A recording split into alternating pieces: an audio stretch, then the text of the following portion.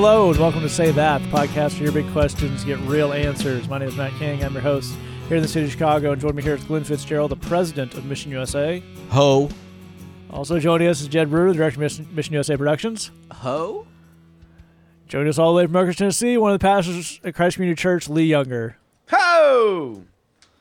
That's 3 hoes. You know why, people? Because it's Christmas Day. Ho, ho, Also, ho. they did not plan out that bit in the beginning, so Lee really could have left them hanging by not joining in there. Yeah. Let me tell you what. Now, I don't want to confuse anybody now. I'm a team Sure. player. That's not what this podcast is about. Let's keep it clear. Yeah, Let's keep it simple. totally. We're recording this not on Christmas, No, but it will be released on December 25th, 2013. which is Christmas. Yes. Indeed it is. But you're thinking, well, I got to tune in on Christmas, Which they have. to hear it. But here's what happens. Yeah. I've asked Matt many times, what time does the podcast come on? Right. So I want to hear it. Right. He says, whenever you listen to it, that's when it happens. I was like, well, how does it know? Right. You understand what I'm saying? Right. And then we went back and forth for like a long time. Yeah. And I said, now, Matt, keep it real with me. Do you beam it into the future? And he said, whatever. Sure. I said, whoa. It's beamed into the future, y'all. Well, this was after the attempt to tell him that it starts every Wednesday at 7 p.m., at which point I would call him on the phone and just put my phone up to the computer speaker. That started to eat into my minutes, Yeah. so we had to come up with another strategy. Now, here's why I point this out. Maybe you're listening to this in the week after Christmas, It's possible. and you're thinking, enough already with Christmas. I've had enough. Sure. And you know what? I'm right there with you. Are you? Oh, yeah. You're right there with him as we record this before Christmas. Yeah, me and Christmas are not friends. No? No, because there's a lot of dark memories associated with Is there Christmas. perhaps a precipitating incident from your childhood that leads you to this distaste for Christmas? No. Oh, okay. Well, Really? Nothing with a candle? No, I'm going to tell you, let me tell you one thing before I get into that. At Christmas, this is a traumatizing thing I've had to deal with. At our house, yeah, every parent has a different strategy on Right. Christmas. So like the parents that say, everybody gets like one gift, and sometimes like open it on Christmas Eve, Sure, sometimes Christmas sure. morning. Different ways of doing it. Whatever. Here's what happened.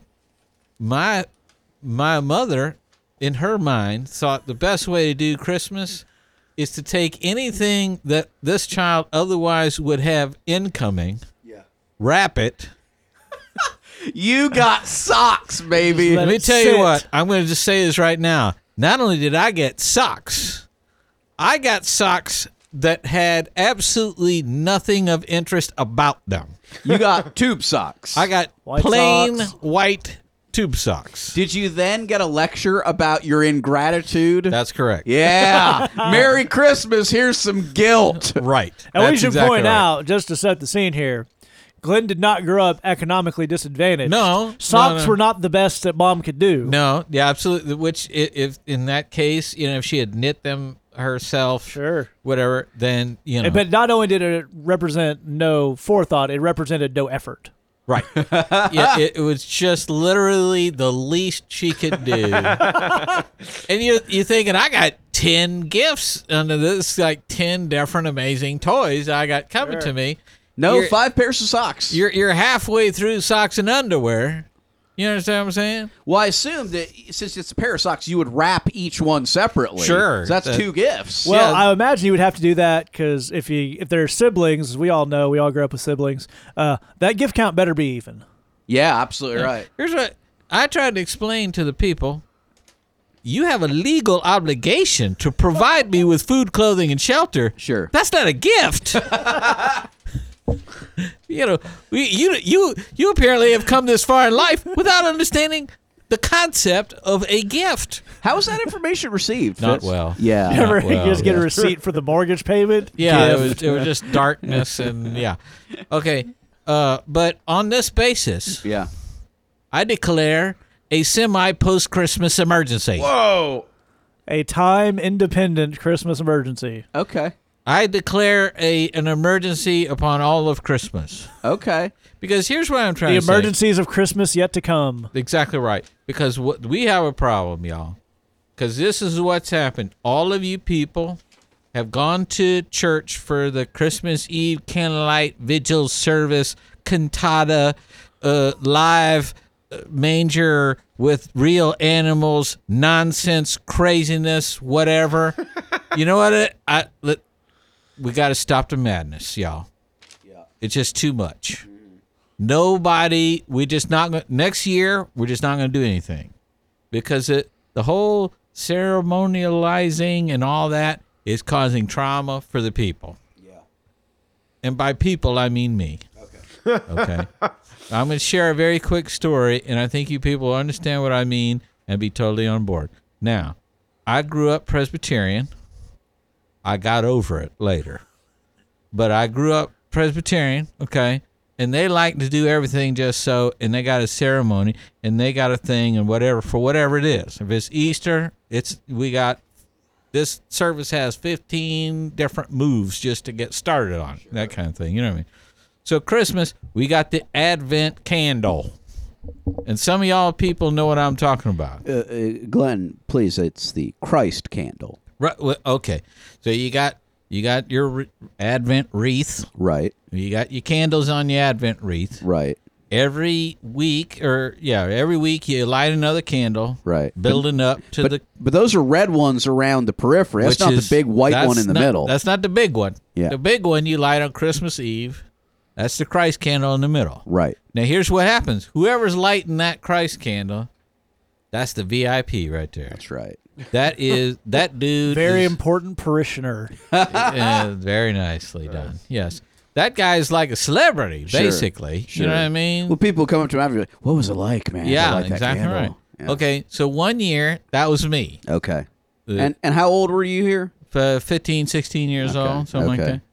I'm talking about grandma's coming in from Tulsa. It's your Justin Bieber moment. Absolutely. Okay. Now, here's what happened. I Never never say done never, anything. but- Yeah, up to this point, I ain't never done anything right before. Sure. So there was some shock. Sure. You know, like something good is happening that he is doing. Sure. Everybody, let's We watch better him do it. document this occasion. Yeah, This is- everybody This stop is the what you're kind of doing. kid that used to be, ungrateful for socks. Exactly Now he's right. up in church. Now we got to witness this Sure. moment. So everybody's there. They got the cameras and everything. Well, now here's the part that I think you people can all understand. I accidentally was late Okay. about 30 minutes Okay. because I had other things going on. You're a busy man. I'm a busy man Sure. at 15. Got a lot of irons in the fire. Okay. So I'm late, and the pastor was exasperated in a way that I don't think was very holy. Okay. Okay, I don't judge, but he seemed to not be in this Christmas spirit to me off of that. Okay, that's just me. I was there. Sure. He's taking me off my square. You understand what I'm Absolutely. saying? You were ready to be Christmassy. I'm all the way there. Sure. Okay. So he says, he's all exasperated. I said, well, just tell me when to light the candle. That's all there is to it. So just tell me when. He says, oh, well, hey, I'll come in, I'll start talking about Jesus. I said, okay, cool. Now, here's what happens.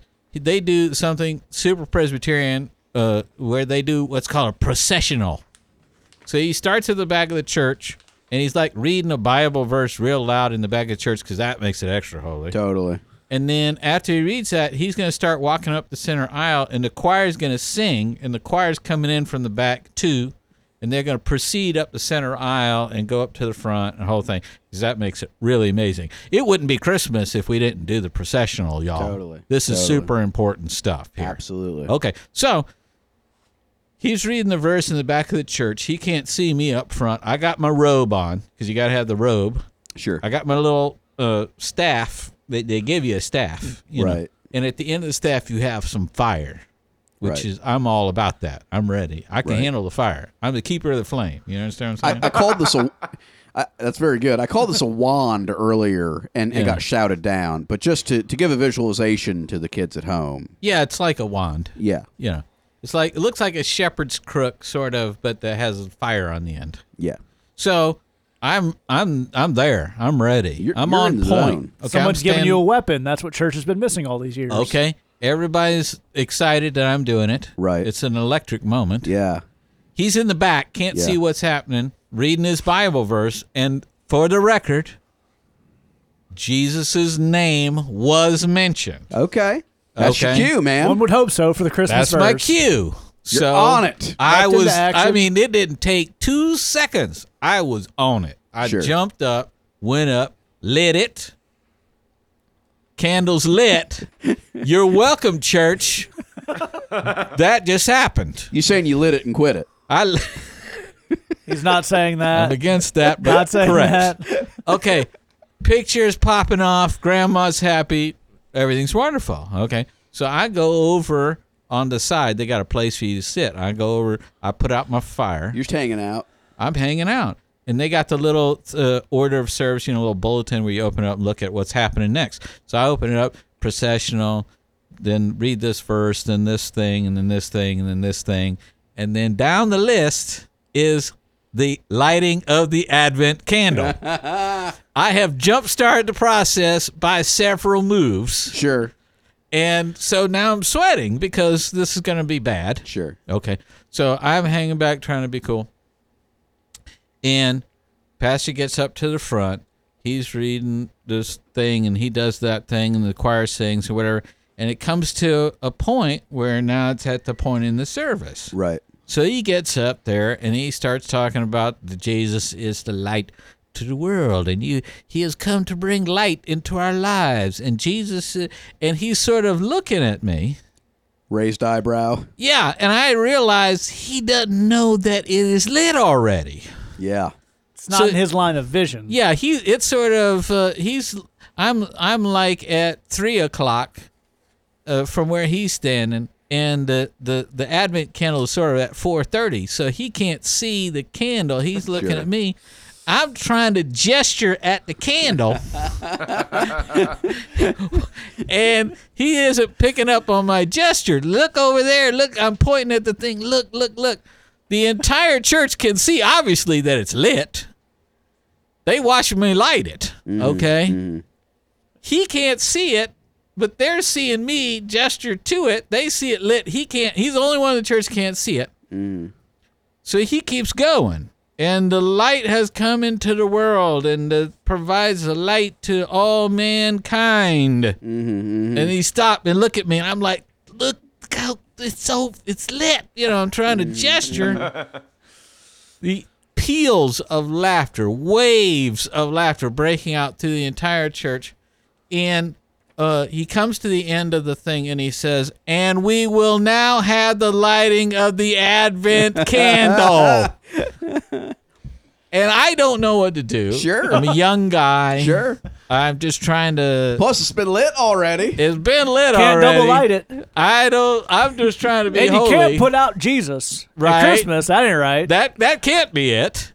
So I did what anyone I think would do, which is get up with my unlit thing and pretend to light the already lit candle, Yes. Pantomime lighting. pantomiming it, which caused a freakishly large amount of laughter It was to a occur. ruckus at that point. I mean, it was pandemonium. Now, given this was a Presbyterian church, was that the highest volume of laughter that had ever occurred in that Yes, sanctuary? no question about Okay. it. I mean, it was, and of course I pretend to light it as I'm looking at the audience, giving sort of a shrug, like I don't. Doing the best I can, folks. Here's this, so you're welcome, I guess. And then I sat down and laughed, and and I don't think me and Christmas have got along since. See? The Okay, upside is okay. you killed the room, man. Well, this is true. I had a sense that I could come with the humor part of this, but everything else I felt ill-equipped for. So you feel like Christmas has been gunning for you ever since? Yeah, it's like, you know, I'm just trying my best here, y'all. Well, I would just put it out there. I mean, you grew up in Texas, so you Right. never saw snow till you came up here, right? Right, yeah. So the snow and the cold and the miserable and the 0 degrees and whatnot, you might feel like that's Christmas trying to punish you Right. for the way you did it dirty back in Texas. Exactly right. Okay. Okay. And this is what I'm just trying to bring some understanding. Sure. A, Jesus was mentioned. Sure. B, the candle was lit. Totally. Maybe it's a little bit early. You know what? What's wrong with that? It's early Christmas. No need to Okay. quibble over the details. There ain't anything wrong with that. Absolutely. Okay. Number 3, when confusion and chaos reigned, I brought us all together Sure. by being completely fake in church, which is what they seem to want. Well, not necessarily everybody but the pastor, really. Yeah, well, that was the thing. You're a healer, Glenn. I'm trying to bring the people together. You're a healer That's my Sure. that's my whole deal. and a circle. Exactly. No, save it. All right, why do you feel lighter, like you've unburdened yourself Yeah, of I the Christmas do. joys? I feel good. So on that basis, based on the hand signal that I got thank from you. Matt, I declare emergency off. Excellent. It's a smooth operation It we've got really here. is. It's clockwork. If your Christmas Eve service that you went to last night felt like it was a little bumpy in the transitions, now you know how we feel. Yeah. I also like the idea that somewhere there's a Presbyterian pastor in his 60s telling the story of that time that Fitzgerald ruined Christmas. Yeah. Oh yeah, that story It's the exact gets told. moment. Yeah. All right. Well, if you, unlike Glenn, would want to extend the Christmas season a little longer, we're still offering our free Christmas EP when you sign up for Bridgebox. Oh, yeah. It's got yeah. some great original songs from both Lee and Jed, some reworks of some hymns. Our friends Zach and Haley helped us out with some vocals. A lot of cool stuff. Absolutely free download when you sign up for Bridgebox, missionusa.com/Bridgebox, or the Lee Younger brand of Bridgebox, missionusa.com/BBLY. If you want them both for the low, low price of $12 as opposed to $16, email me, Matt@missionusa.com. All right. We're going to jump into our first question here. It came in to our Tumblr. If you hang out with us all the way to the end, give you some ways to get in touch with us. It says, I'm a single 20-something male involved in college fellowship and church groups. Maybe it's just me, but when I talk to girls, it always seems like I mistake their kindness for flirting and vice versa. A lot of Christian girls I know say that they're polite and nice to everyone, so how do I know which ones are interested? Glenn? You axe them. Yeah. I want to be very clear that Glenn is using a hilarious mispronunciation of the word ask. Do not axe anyone. Yes. That's correct. Yes, Say that podcast does not condone romantic axing. that's correct. You correct. Look, if you are trying to navigate this romantic world, you have to understand about yourself as a dude. You're extremely poorly equipped to do that. Yeah. Yes. Part of the dynamic of male-female relationships is we generally don't understand a lot of what's going on in the female mind. Mm-hmm. And when you get older, you get deeper into relationships, you learn a whole lot more about ladies and how to read their moods and what they're into and what they're trying to talk about. But at this stage of the game, you are going to be clueless. Sure. There's It's no doubt fair about to it. say that women communicate on a level roughly 10,000 times subtler than males can actually pick up on. That's correct. Yeah, they're analyzing all sorts of hints and signs and indications that we don't even know we're giving. And meanwhile, it takes a team of guys to work out and analyze whatever this gal said, and generally speaking, the conclusion is always the same. Well, I don't know. So that's not going to work. Don't try and read the tea leaves. The second thing about this is it's really about what you want, not what they want. If you'd like to date this gal, then that's the important telling feature of this dynamic here. In other words, we have to understand. Sure, having love and romantic feelings for someone, to have them not return it is painful, to a certain extent. But that's kind of part of the whole romantic picture, that we have affection for people whether they have it back for us or not, and we act boldly on that. That's what romance is all about. So if you want to date this gal, you're going to ask her out whether you think she'll say yes or not. Sure. That's how that works. Sure, you'd like to have a hint or an indicator as to whether she'd say yes or not, but that would kind of take all the fun out of it. The whole fun of dating people and asking them out is the sheer unmitigated terror of what they might say. And you don't want to deny yourself that overwhelming moment of, what is this? I can tell you very, very briefly, when I asked out and started into a relationship with my wife, and when we were just friends, we knew each other, I was asking out someone, and if I show you a picture of the two of us at the time, and it's of course still true today, this was not only a gal out of my league, this was a gal like 2 or 3 levels beyond where I was at, and I had absolutely no business whatsoever asking her out. That was just crazy. Hey, you got to take a swing. Yeah, this was my thought. It don't matter whether she's going to say yes or not. I'm going to take a shot. Absolutely. So, and I remember I told her, I want us to be more than friends, and she did the Christian thing where she said, I'd like to pray about that, to which I assigned the thought, well, that means that she doesn't know how to say no. So Sure. She's going to take some time thinking about it. So I called her back 3 days later, and she's saying, well, I've thought about it, I've prayed about it. And as she's saying this is true. I want you to picture this. I'm laying face down on the floor, on the carpet of my apartment, face down like a log on the floor with the phone to my ear, because I know she's going to say no, and I just don't. You're bracing yourself, literally. Yeah, I'm literally bracing myself because I know she's going to say no. There's no chance. And then she says, well, I prayed about it and talked to my friend about it. I think it'd be great for us to be more than friends. And I immediately leapt up and began dancing, as I said in the most casual possible voice, well, good, I think that's, as I'm doing this wild gesticulating dance. This is what dating is all about, y'all. Don't deny yourself that. And the last thing I'll tell you is this is true for godly marriage, godly relationships.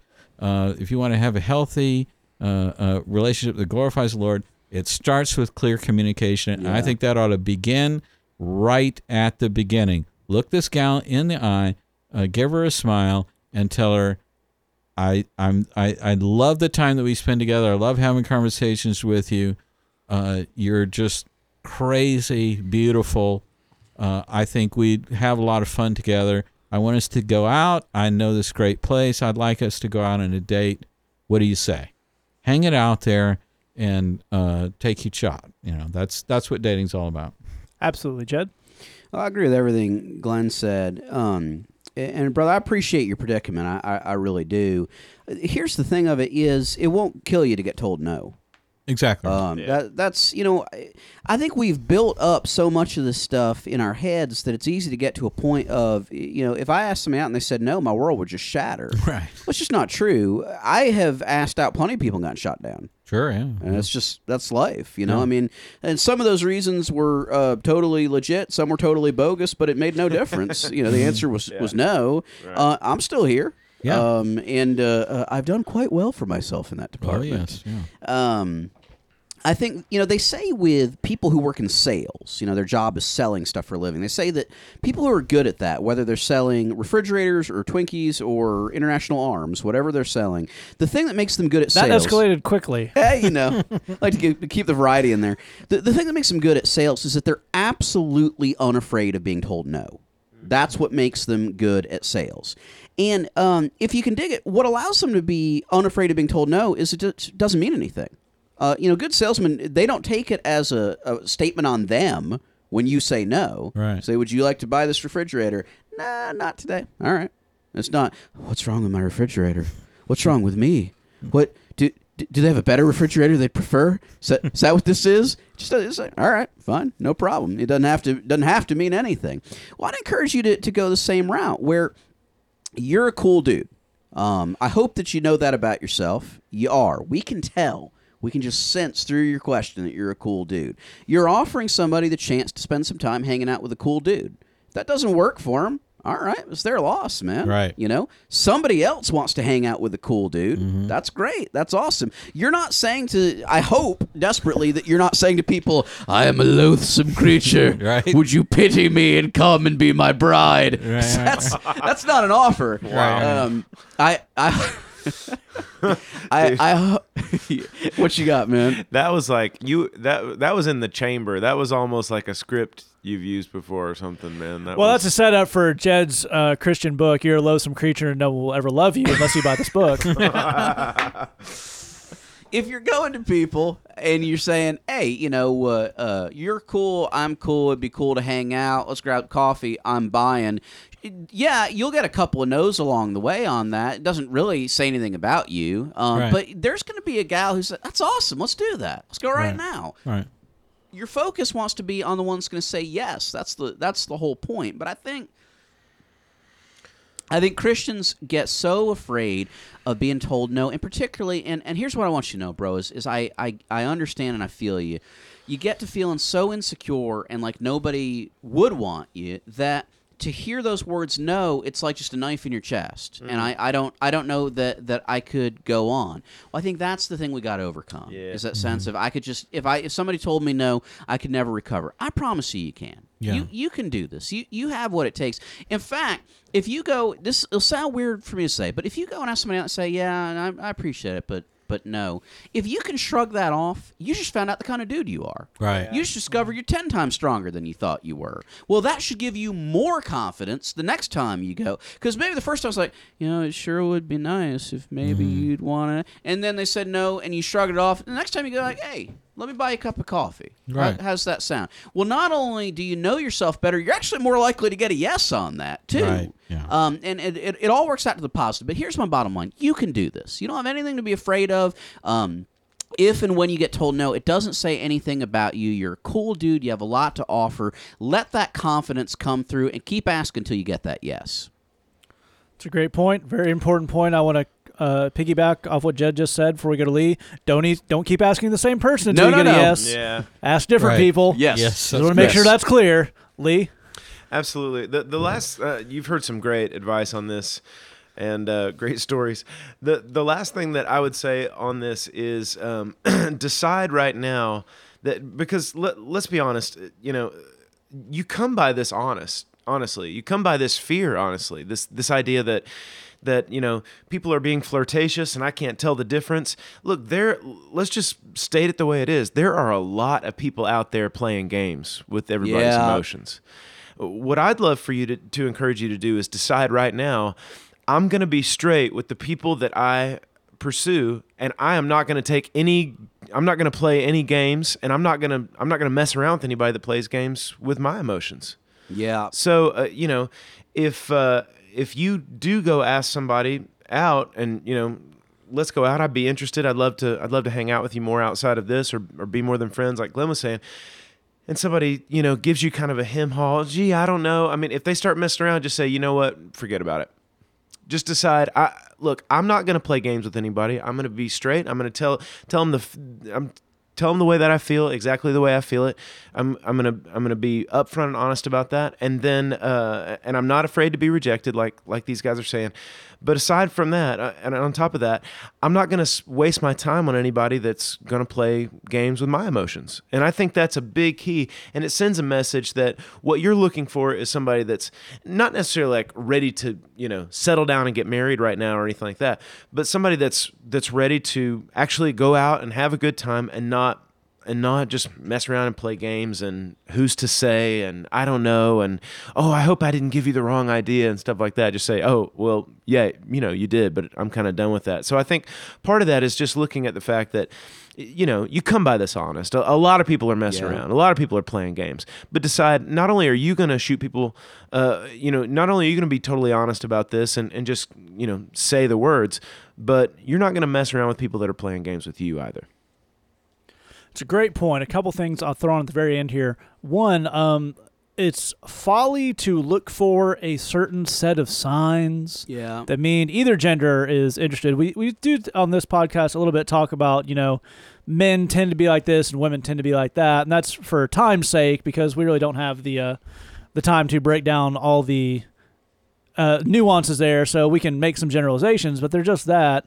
So some people, this both genders' personality is such that, for lack of a better word, their personality is just flirtatious. Sure. That doesn't mean anything. That's just a way they communicate with the world. And there are some people who are so reserved or shy or not that basically them looking you in the eye is an indicator of interest. So just to try to boil it down to a list of things is, as these guys are saying, putting yourself through a lot of headache that you could cut through just by being straightforward.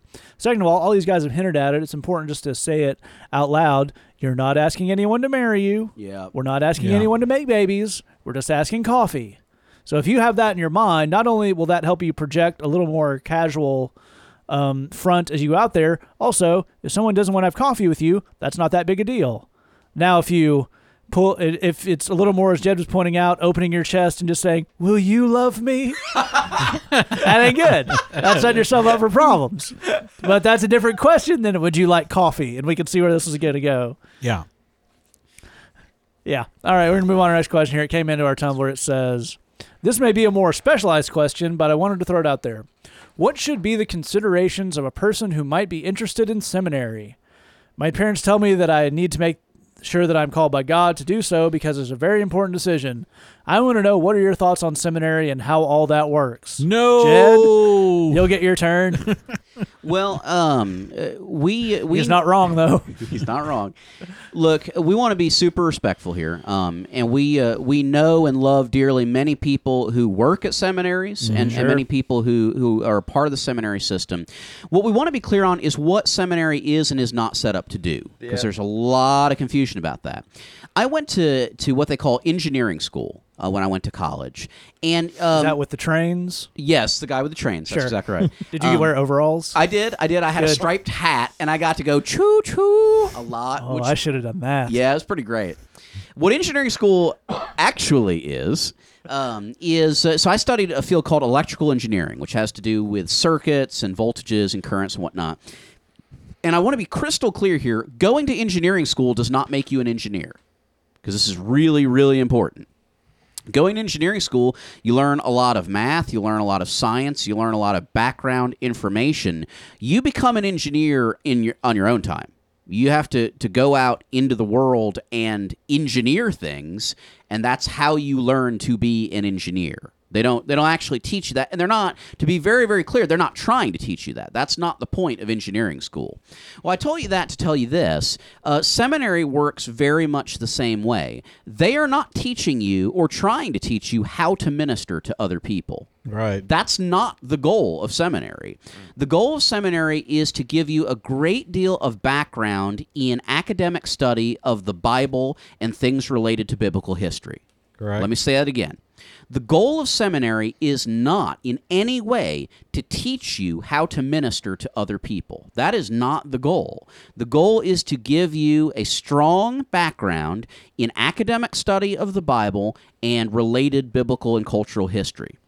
Here's what we need to be clear on. Those are helpful things to have. It's a helpful thing to know a lot of Bible. It's a helpful thing to know Koine Greek. It's a helpful thing to have a command of biblical Hebrew. It's a helpful thing to know biblical history, a bit of biblical anthropology and archaeology. It's a helpful thing to know a bit about the culture of the times. But none of those things in any way prepare you to minister to another human being, nor are they intended to. And I think that's where we run into a lot of problems. At most seminaries, you will take one class on a subject called homiletics, which is their word for preaching. You'll take one class out of 3 or 4 years spent in seminary, depending on the program. You will likely take one class on pastoral counseling, which is, how do you sit down and talk to another human being? I can tell you right now, both of those classes are better than nothing. Neither of them will prepare you to preach or to counsel other human beings in any way, shape, or form. You may learn some useful basic concepts in there. May help you to have a bit of a framework to think about preaching and counseling. Neither of them make you a preacher or a counselor. And if you ask the person teaching that class, they will not disagree with anything that I'm saying right now. Absolutely. They will say, this is just a starting point. You have to go forth and learn how to preach by preaching. You have to go forth and learn how to counsel by counseling. That's it. Yeah. Seminary is not set up. Let me repeat, it is not set up. It is not intended to teach you how to minister to other people. That is not the goal. If you are going to learn how to do that, you have to do that on your own time in other contexts. Here's the other thing that I want to be very, very clear about. I have a very dear friend who is a seminary professor, and what this person has told me is that the majority of students that he sees coming to his seminary are there hoping someone will disciple them. That's why they're in seminary. Wow. They want to personally grow in their walk. We need to hit pause for a second here because this is important. Seminary is not set up to and is not trying to disciple you. Say that. Discipleship comes from another human being, not from an institution. Right. Seminary is not there to disciple you. It is not there to make you grow in your walk. To the contrary, studies have shown that most people who go to seminary report a decline in their own walk with the Lord in the course of that seminary experience. Absolutely. Let me repeat that again. Most people who go to seminary, studies have shown this is a documented thing, report a decline in the strength of their own walk with the Lord during the seminary process. My father is a pastor. He's an ordained minister. He went to seminary. He has told me that not only did no one disciple him, no one bothered to ask him if he was a Christian during the entirety of his seminary experience or his ordination process in a major mainline denomination. Wow. Uh-huh. At no point did anyone ask him, "Are you a Christian?" Right. That subject never came up. Okay. Now, we tell you all that to say this. Because this is an educational institution, not a religious or spiritual That's one. exactly right. This is an educational institution, and they're not confused about that. Right. You may be, they're not. Here's the thing. If you're looking for someone to disciple you, you need to find a pastor. That's right. And tell them, I want you to disciple me. If you're looking to learn how to do ministry, you don't have to go to seminary for that. You can get involved, particularly in Least of These ministry, where you are today. Become boots on the ground, start doing it. You will learn a lot very quickly. I promise you that you will.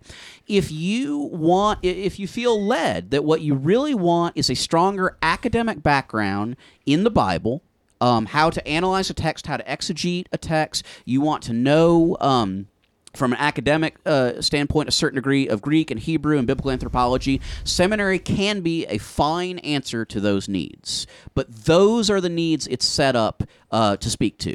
It is not set to speak to your spiritual growth. It's not set to prepare you to minister to other people. If you know those two things going in, you will be ahead of 99 out of 100 people in seminary. But given that, I think it would be good to take a fresh look at what are you hoping to get out of the seminary experience before you go and spend all that time and all that money.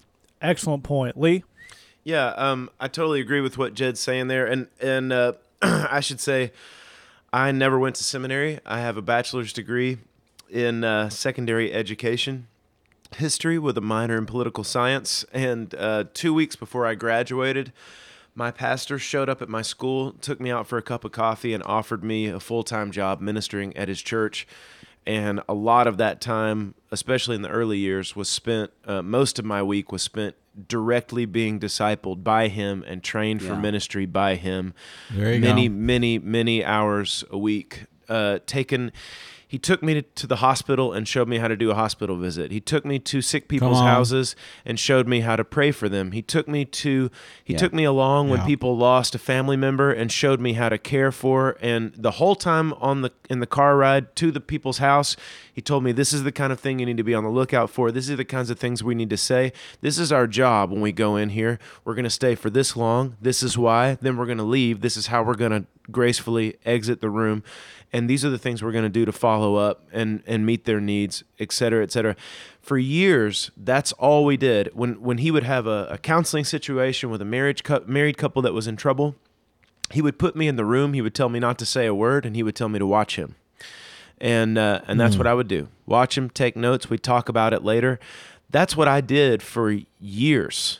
When I had, when I was preparing Bible study lessons, I would run those by him. He would ask me he would just grill me. Why are you saying that? What's the point? He would always, whenever I would talk to him about a Bible study lesson, he would say, so far you have a subject, you don't have a point. Here's what I need to know. I'm 17 years old. I'm struggling with this.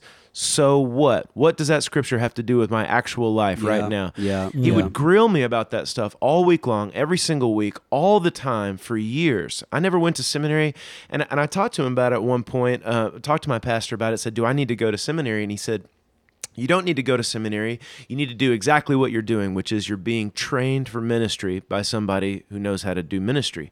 Yeah. He said the problem with seminary, and he did go to seminary, but he said as a former seminary student, he said the problem with seminary is, just like Jed's saying, as an academic institution, it cannot measure the things that were important to Jesus.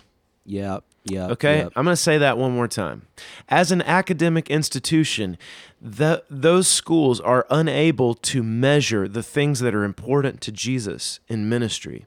You cannot give somebody a grade on how well they love someone.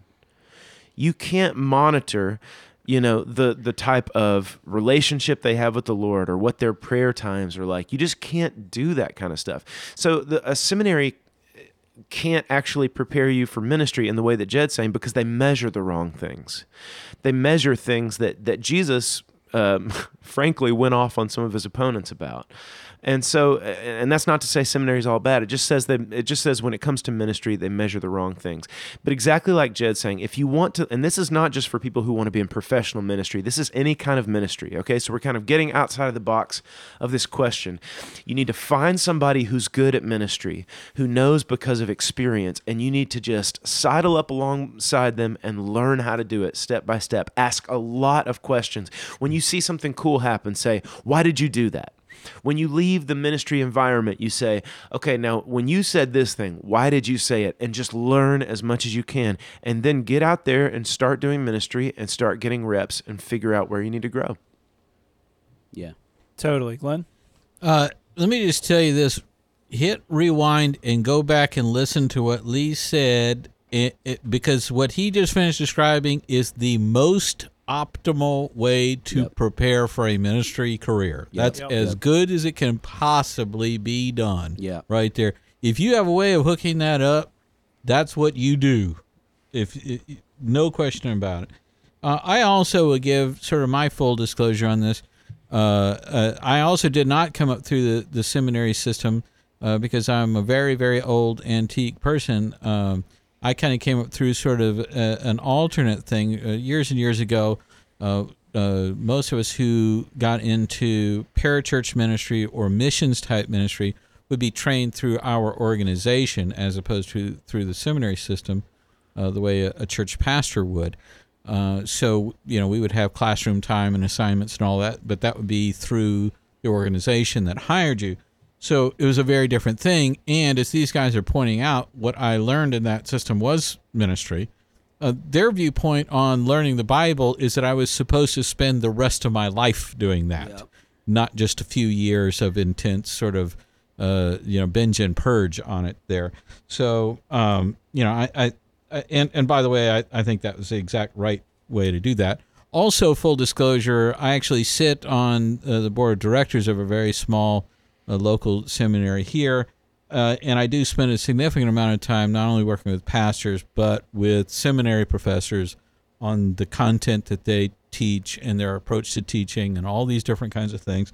So I'm not telling you anything different than what I tell them, and generally what I tell them is they do almost everything exactly wrong.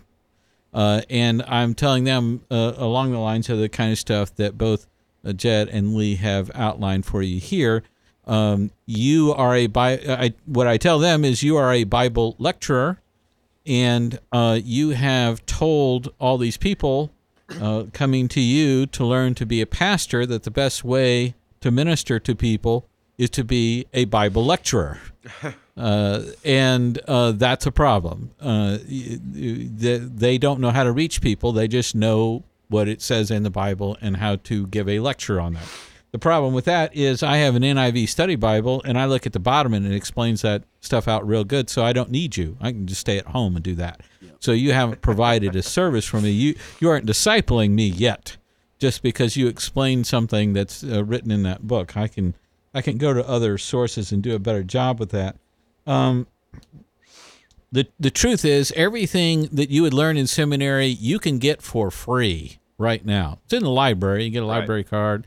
If you want to buy a book and learn stuff that's in the Bible and learn how to do ministry, all those kinds of things, you can get a library card and study all that. What you're paying tens of thousands of dollars and going to graduate school to do is to have somebody certify that you know that. Yeah, that's it. And this is the thing.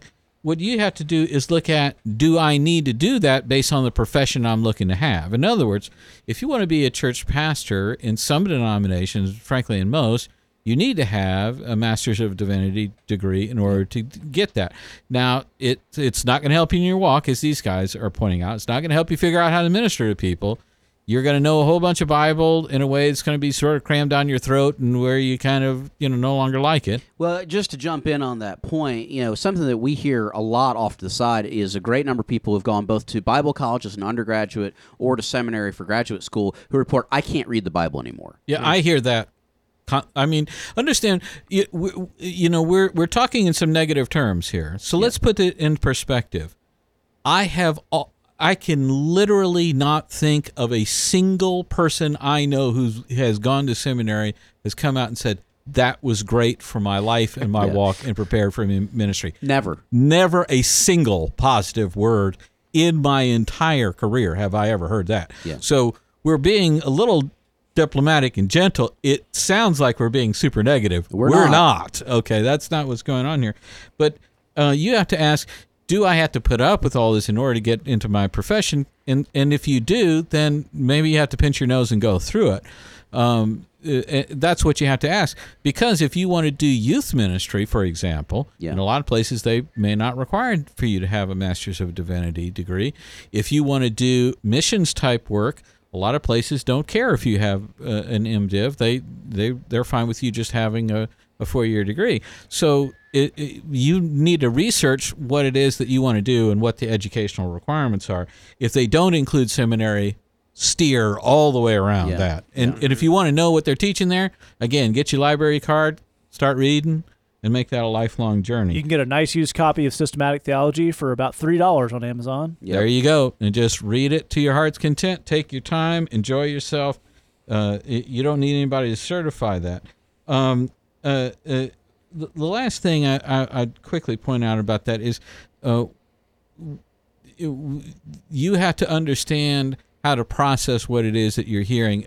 It's important, if you're in seminary, it's important for you to have a mentor now that you can go to and say, okay, they are talking about this subject, they're describing this thing that we're studying, and it seems like there's no point to it. If you go to a pastor, and here's the thing, every now and then you'll go to a pastor and say, this thing seems to have no point, and they'll say, no, actually, there is a point to it. A quick example, I had a guy who was in seminary, and he said, covenant theology, that seems like, what the heck is that? Why would I use that? I don't even understand it. And I said, well, look, here's what it is. In the Old Testament, we were under the covenant of the law. We obeyed the law. Now that we're in the New Testament, we're under a covenant of grace. So it was one deal, one agreement, one covenant that we had then, and it's a different deal now. If you're going into the jailhouse and explaining it to those guys, they can understand that idea of a different deal, a different agreement between two different people. It's a convenient way of explaining it. That's what theology is supposed to do. It's a great idea. That same guy will ask me about, what do I need to do with pre-millennial, post, whatever, and eschatological, whatever. And, if you have a good mentor, a good pastor, he'll tell you, you don't need to do that. So that you're not, because you're going to spend a certain amount of time unlearning some of this stuff. If you hopefully. Hopefully. So if you can filter that out at the beginning, that's key. I think that's a great point. One thing I would tack on to the end of that, one of my favorite stories, we have a pastor we work with at the Bridge who's very high up in a very mainline denomination. He works at a world headquarters. He's a pastor of a church. And another guy who volunteered with us was telling him that he was thinking about going to this seminary here in town. And his pastor is a great guy. He's an African-American gentleman from North Carolina. He's got I can't do the voice justice, but he's got the most Morgan Freeman, but even cooler voice. Yeah. And this guy says, I'm thinking about going to seminary. There's a long pause, and his pastor says, don't go if you don't have to. That's right. Which is exactly what Glenn is saying. And one thing I'll tag on the end of that real quick is Glenn's talking about how seminary certifies you, which is true. One thing it does not do is qualify you. Yes. Yeah. I've been in volunteer ministry for about 10 years, professional ministry for a couple. These guys have all been in full-time professional ministry for a decade or two. No one in this room has ever been asked by someone they were helping, now, did you learn that in seminary? Yeah. Now, you may occasionally get that from someone who comes up to you at church afterwards. That person's just a jerk. Yeah. But I've never been a high school kid, person at the jailhouse, person with a real problem. Inquire about my postgraduate education. Well, you know what Tom says, Matt? He says that thing. He says most guys that graduate from seminary, they spend the first 2.5 years after they graduate waiting for someone to ask them the questions to which they know all the answers. Yes. Right. Yeah. Or nowadays, maybe they get a blog and just write that post even though no one asked. Yeah, there you go. Got to get it out there. All right, we're going to jump to our last question here. It came in anonymously at our Tumblr. It says, I keep falling to lust, porn, masturbation, yada yada. That's in the question, by the way, which I think we should all appreciate the coolness of that. The yada yada is clearly the worst of those sins. Yes. Don't try to think about what the yada yada is. And I don't feel guilty about it, which is good, but I feel more apathetic about it than anything. It's come to a point where I don't really care anymore, and if anything, I feel guilt from not caring. My relationship with God has definitely been at a low for about half a year now, and I haven't felt intimate with him at all. Advice, help, anything. Lee, can you kick us off? Absolutely. We get so many questions about this, and sometimes people that have listened to the show so much, you're going to hear us, saying some of the same things again. We talked about this same kind of issue on the last episode, but what I want to talk about is and we can talk about some of this stuff about how to deal with your problems with lust and porn, masturbation, and everything. What I'd like to look at is the end of this question where this person says, I'm feeling apathetic about my relationship with the Lord. I'm feeling apathetic about my sin. And now, now I've got guilt about that. And so my relationship with the Lord is at an all-time low. And I don't feel intimate with him at all. Advice, help, anything. I really like that question because I think a lot of people define the health of their relationship with the Lord based on the emotion that it brings them. Yeah. And look, sometimes your walk with the Lord is going to fill you with amazing emotions. You're gonna feel just joyful in Him. You're gonna feel excited about the stuff that He's showing you and the stuff that He's allowing you to be a part of, and that's all really, really cool. Sometimes you're not going to feel anything, but there's something that's very important that you need to understand, which is the status of your relationship with Jesus has absolutely nothing to do with your emotions about it. Yeah. Okay, and what that means is that if you have believed in Jesus, Jesus died on the cross to pay for all of your sins, to reunite you with God, to give you a restored relationship with God that can never fail, that can never change, and He's got you in His hand. He promises that He's forgiven all your sins. He's given you His own righteousness on your account, and He says you get to be in heaven forever. That is your legal status in the books of heaven. It cannot change no matter how you feel about it, no matter if you're at a high or at a low, no matter if you feel apathetic or you feel amazing. And it's really, really important that we know that. That's a very important thing for you to know, is that my status in the mind of God and in the books of heaven is not impacted by my emotions about my relationship with the Lord. you've got to have that down, because if you don't understand that, then when you feel low or you feel apathetic, you're going to think my relationship with the Lord sucks, which it doesn't. Your relationship with the Lord is rock solid. It is settled. Your status is completely and 100% saved. You don't get extra saved because you're excited about it. Okay? Your emotions don't supersize your savedness. Yeah. And that's a really, really important place to start. The next thing I would say is, I was talking to a really, really good friend about this the other day, and this is just a sweet dude, loves the Lord, and is in ministry and everything. And he was just saying, you know what? I'm just feeling far away from the Lord. I just don't feel connected to him at all. And I said, well, why don't the time that you spend with the Lord, what does that look like? And it's, and you get kind of a typical answer with people where it's like, well, I'm trying to, read some Bible every day and do some journaling. And I was like, okay, stop. Just stop doing that, because that's not where. Why don't you do something completely different? And if you can dig it, where we landed with this guy was, get an audio Bible, put it in your iPhone headphones, go to a batting cage, put a couple bucks in the batting cage, and just swat these baseballs and listen to some audio Bible, then get back in your truck and drive back to the apartment. Yeah. And the biggest smile goes across my friend's face, and he was like, that sounds like the coolest thing I've ever heard of. And I was like, well, let's just go for it. Just do that. And by the way, that counts. It's fine. Yeah. There's nothing wrong with that whatsoever. In other words, what we got at the heart of was, what is something that you love? What is something that you would do with your best friend? Why don't you go just do that with Jesus? Just go hang out with him and do that thing. Go take a walk. If you love taking a walk, switch it up. Do something completely different. Let's approach your time with the Lord from a completely different angle. Think outside of the box. Get creative with it. Have fun with it. Do something totally different. And let's separate out this sin I want to quit from this apathy about my relationship with God. I think these are two separate issues. I'm sure that they bleed over, okay? I'm sure there's a Venn diagram where the fact that this thing keeps happening, it's deadening some stuff or whatever. I'm sure there's some of that. This is mysterious business. But for the most part, let's separate those things out. Number one, realizing your relationship with the Lord is not based on your emotions. It's based on what Jesus has done to secure you as his own child. That's the first thing. And two, let's look at this apathy piece and see if we can't just think outside the box and come up with some really, really cool way to hang out with Jesus, and see if that doesn't kind of knock some of that down. Yeah. Absolutely, Glenn.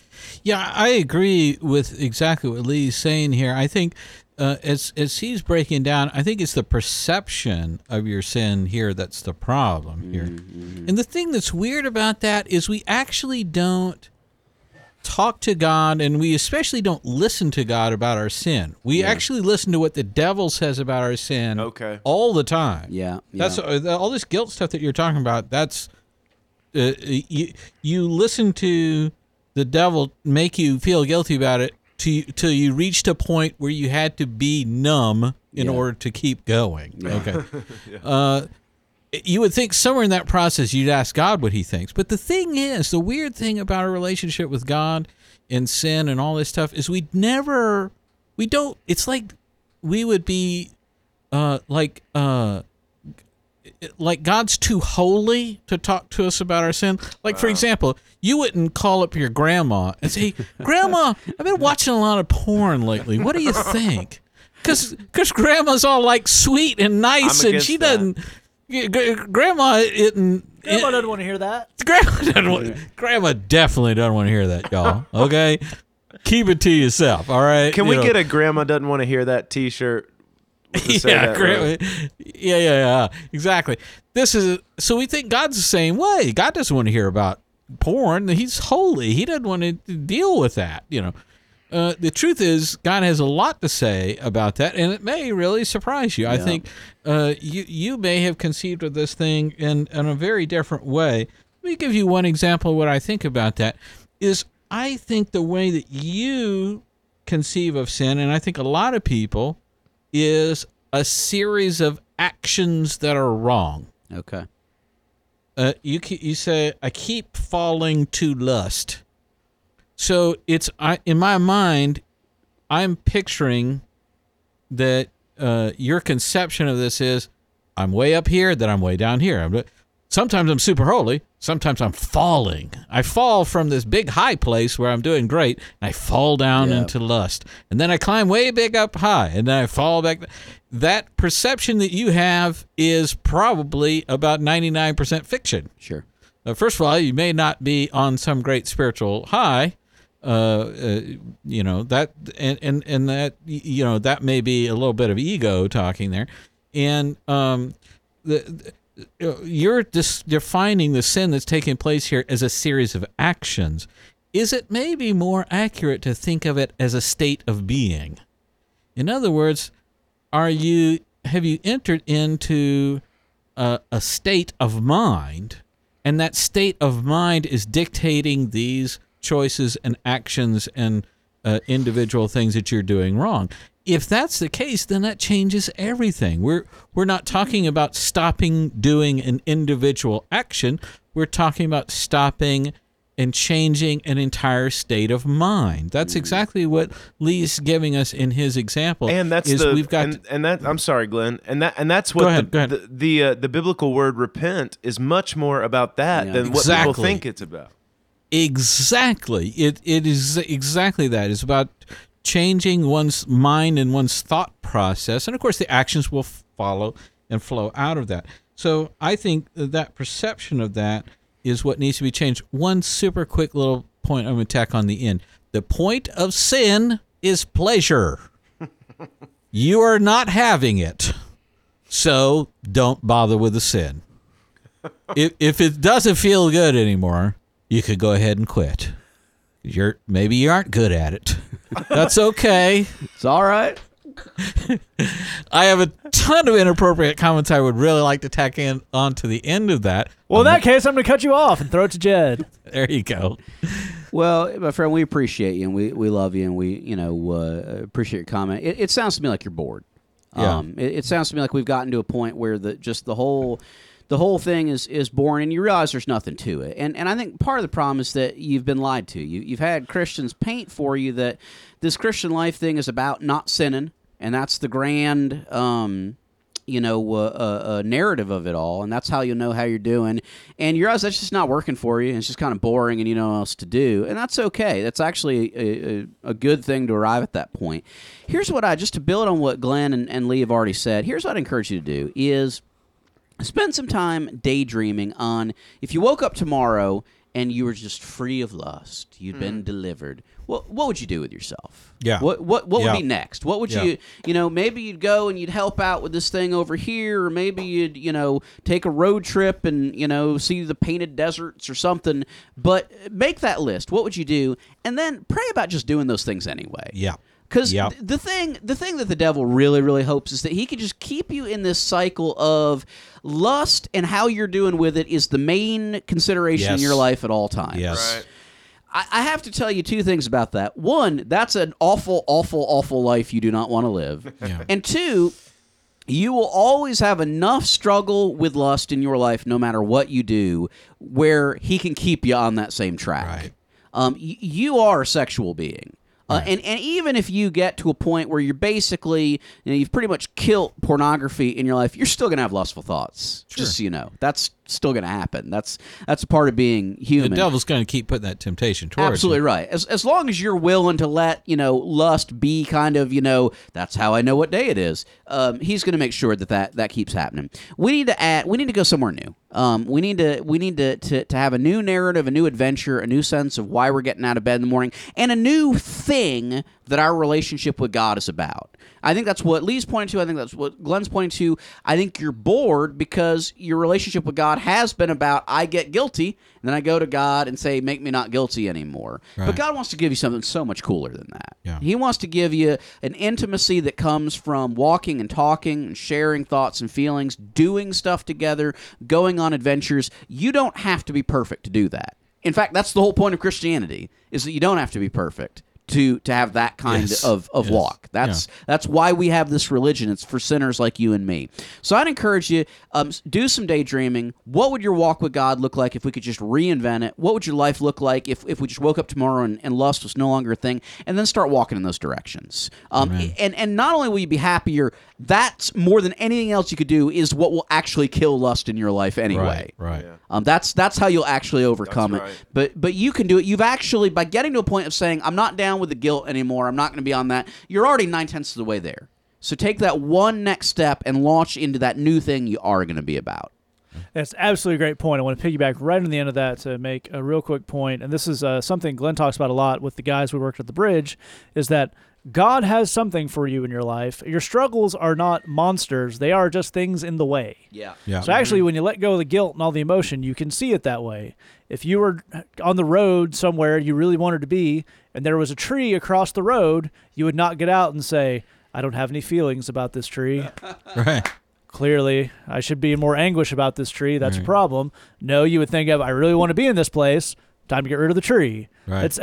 I know it feels weird when you get so entrenched in a thing that you feel apathetic about it, but when you can see it as boring and just something you want to get over, that actually puts you in a really good place to move forward. All right. Thanks so much for listening. Remember, if you have a question for us, say that podcast at gmail.com or thebridgechicago.tumblr.com. Also throw on there, we've had a couple people do this recently. If we answered your question and you want to follow up with us, you can do it at those same addresses. We do read everything. We'll respond to you. We can talk it out. If you heard something you didn't quite understand or just something you want a little more breakdown on, we're happy to do that. Just remember, all the way through the month of December, if you sign up at missionusa.com/bridgebox or missionusa.com/BBLY, you get our free Christmas EP sent right to your inbox. We'll send you the download link. You'll get it the same day. Thanks for listening. Just remember, we love you. God loves you. There's nothing you can do about it. I'd like to light your candle.